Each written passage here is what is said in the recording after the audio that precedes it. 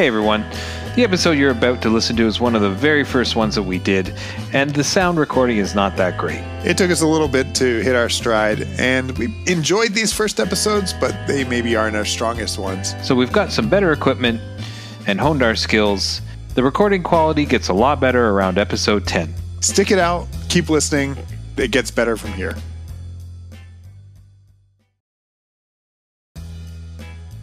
I'm Ben, and you're listening to the Sound Logic Podcast. This is Mike. Each episode we discuss one of music's greatest albums from Rolling Stone magazine's Top 500 list. Brought to you by two guys with no credentials. Yeah, I'm glad you could join us. Thanks so much for having me on. That's awesome. Pretty tired of just Mike, so... Come on, I mean... That's understandable. That's not nice, come on. Everyone needs comic relief. It's true. We're in it for the jokes. That's awesome. We just really enjoy getting together and chatting. I mean, we've talked, Ben, more in the last month than we've talked probably in 2 or 3 years, which is awesome. Probably since high school.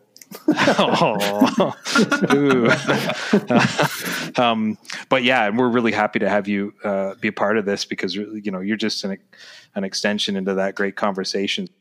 Well, yeah. So we had this idea to tackle the Rolling Stone Top 500 album list, and I guess maybe the best place to start is Dustin, have you ever spent any time with this Rolling Stone Top 500 album list?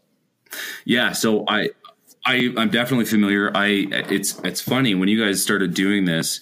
I was trying to think back, and I think the list first came out in 2003. Is that right?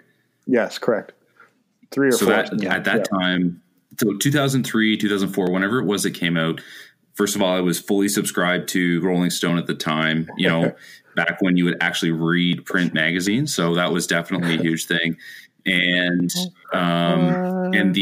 this would have been the peak of my enjoyment of what I'm going to sort of say is like the classic rock genre. Even though this list goes beyond that, I would sort of say it's classic rock centric. Yes. And this was the peak of my enjoyment of Zeppelin and the Stones, and that was when we went to SARS stock, and there's just so much stuff that around this time that when this list came out in 2003 or 2004.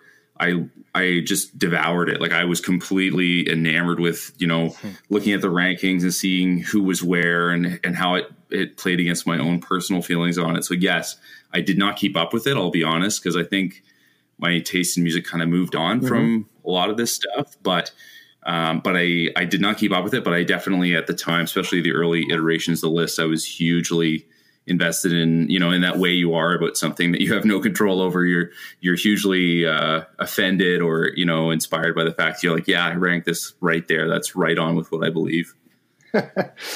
You're stirring up some memories in me. I think my first impulse was to scan it quickly to see how many U2 albums were on it, because that at the time, that was how I judged anything, was how they treated U2.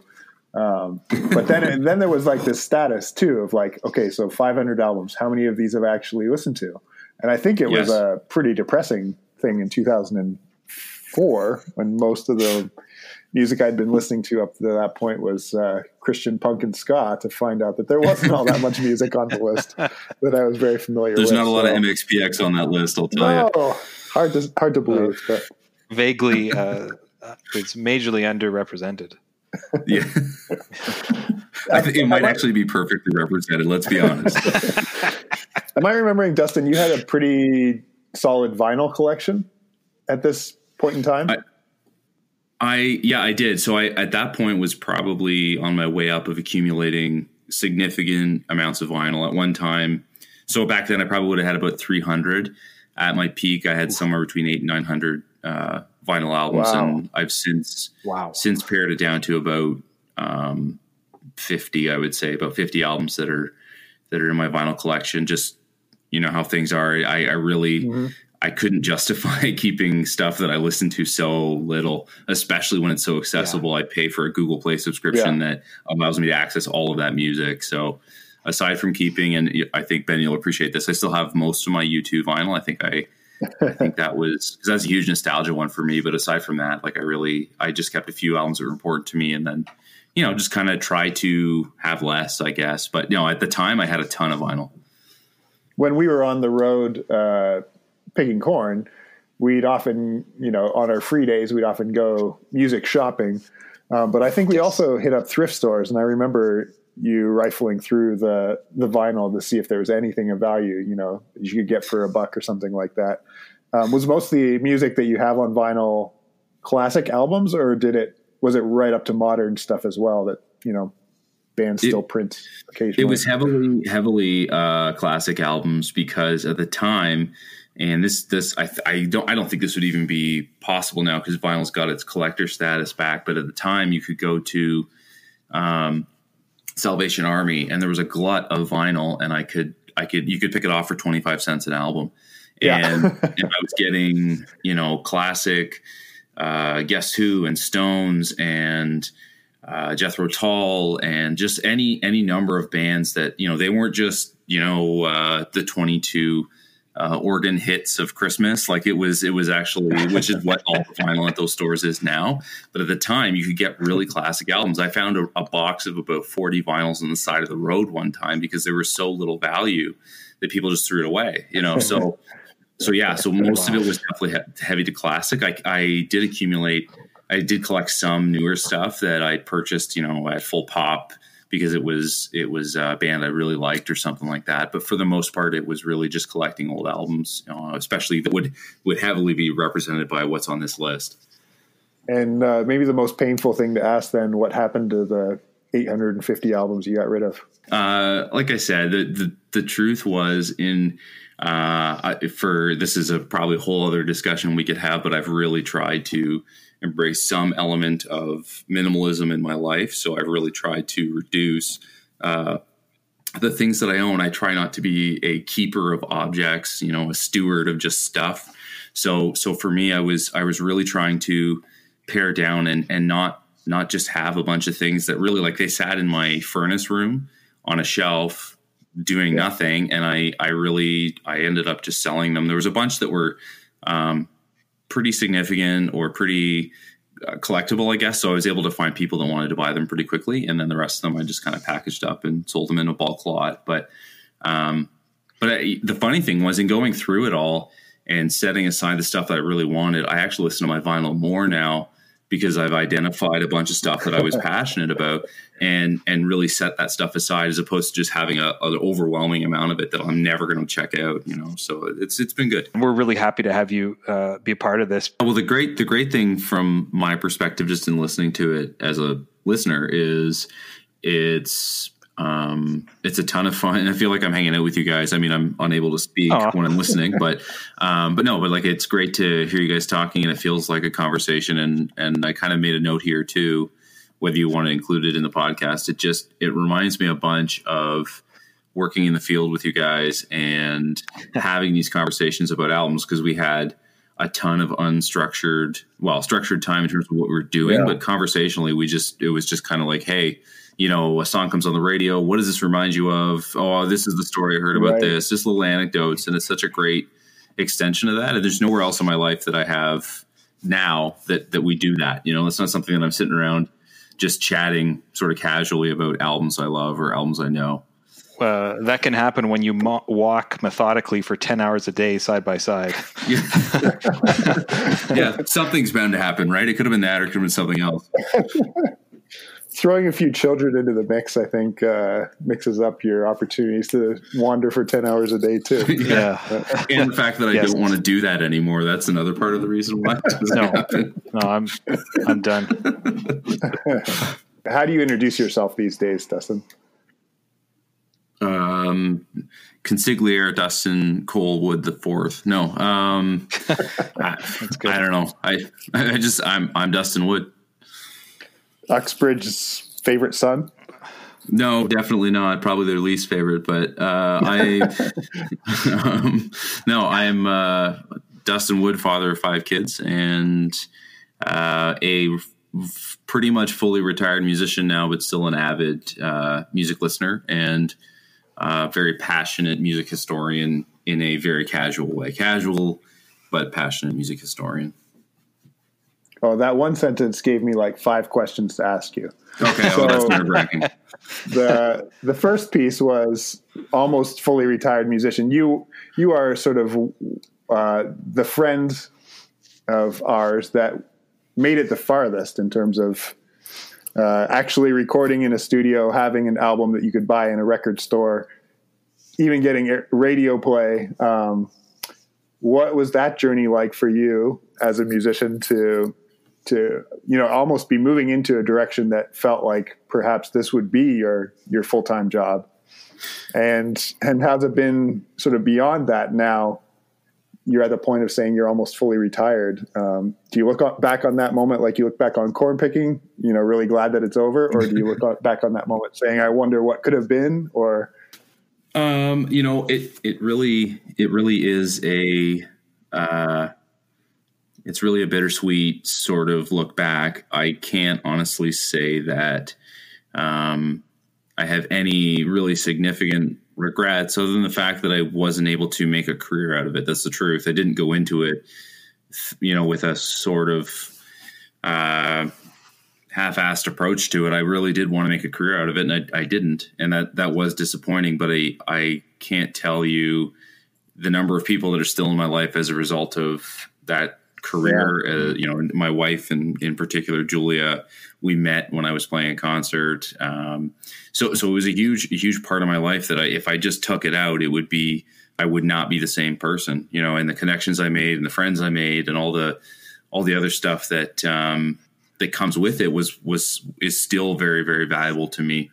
But the reality of it is that my vantage point on the music industry changed significantly. And one of the things that I always talked about post music career was that it took a lot of deprogramming to casually listen to music again. You spend so much of your time digesting music almost from a very methodical, very institutional way where you're listening to hear certain parts or to hear how it's constructed. And to be a passive listener of music was really difficult. And it took me a long time to kind of unpack all that. And, now I definitely would say I'm pretty much at that point, but it really changed how I heard music. And there's still moments when I'm listening to music where I feel myself sort of deconstructing and analyzing it again. But for like I say, in terms of being what I call almost retired, beyond the occasional reach out where I get asked to play something, I really choose not to play music much anymore, just because it's a huge time sink. And although I love it, I have other passions and other career ambitions and other things I'm focused on, and now I have my kids who are just getting into my oldest guys are 12, going to be 13 this spring. So I'm getting into teaching them instruments and getting them sort of building their love for music, which is, it's significantly, I'd even describe it as more rewarding than my own journey, so that's exciting for me. So for those who don't know, Dustin was in a band called Grand PM. And I remember you guys talking at one point about your cut from the different ways that albums were sold. Mm-hmm. And I think it had to do sort of like, if you buy something from us at a concert, that's when we get the biggest amount. If you buy something from the record store, we get less. And if you download our music through iTunes or something, we get even a fraction of that. And I guess that was in an era before Spotify. So, that's one level even lower where, albums are making like fractions of pennies when people stream them now. But I imagine that has shaped how you understand music as well. The industry behind it, not just the recording process, not just how it's created and crafted, but the machine that's moving it along. Well, the economics of the business were probably the most discouraging aspect of being in the industry, frankly. And I think that one of the most, it's that double-edged sword of the rise of technology, leveled the playing field for amateur and garage musicians to get their music recorded and get it out there, which is great. And there's a ton of bands we wouldn't have heard of unless they'd been able to do that. But at the same time, it creates a saturation in the marketplace. There's a ton of music and it's lost its value. Recorded music is significantly devalued just because of the abundance of supply. Like there's just too much out there. and it really trickles down in every aspect of the business. And if you are able to record it, there's always somebody willing to produce an album cheaper, always someone willing to play a show for free, always somebody willing to give away more and more of the music, whether it's in terms of the rights to the recording, the residuals on the royalties, all that stuff. There's just less and less that people are willing to take in order to get their music heard.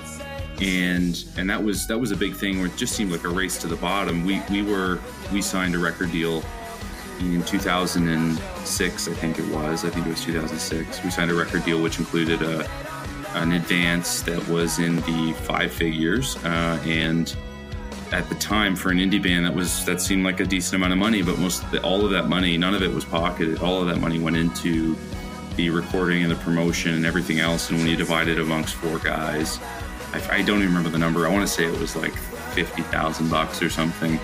There was nothing. The adventure of being in a band was a giant money loser. It really was. There was at no point did we make a ton of money. It was really, we had to either achieve significant high levels of stardom and really be making money in order for it to be profitable, or everything else is just a passion project. And at a certain point, you want to just, it's hard to keep a group of 4 or 5 guys together all rowing the same direction when, it's understandable. There's life pressures that come up. Yep. You want to move on at some point. You want to buy a house, or you want to get married, or you want to have kids. And there's no such thing as a sustainable income for a musician, I think anywhere, but in Canada especially. So it was just time to move on. I'm just really, Dustin, I'm really excited to have you here.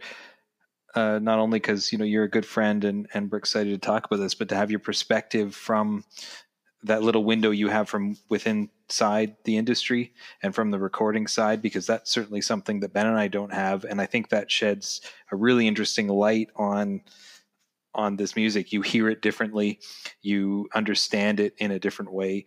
And I'm really excited that we get to hear that perspective. I know that you said you had some bittersweet feelings. I could certainly appreciate that.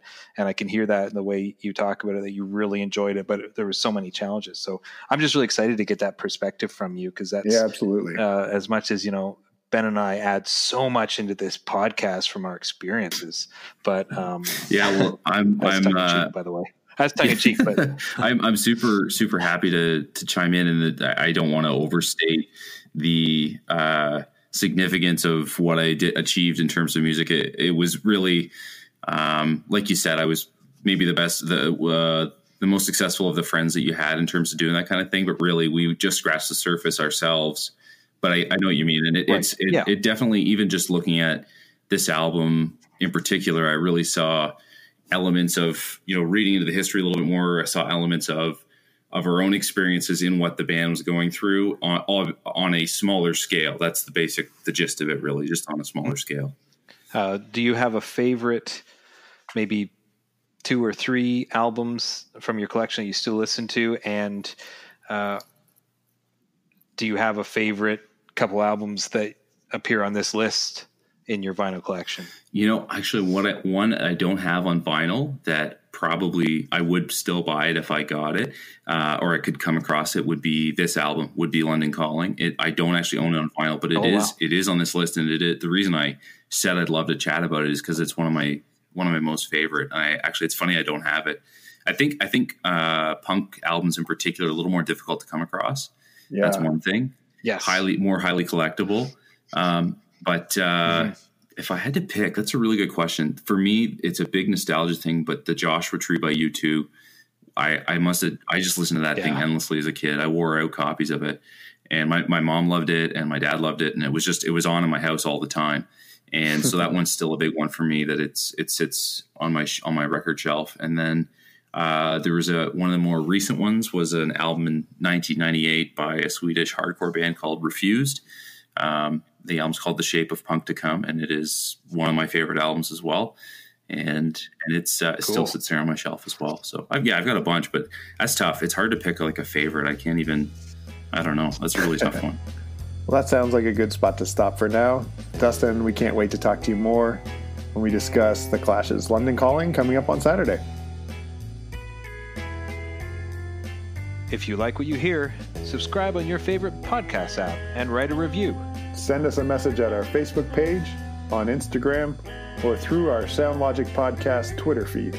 Thanks for listening.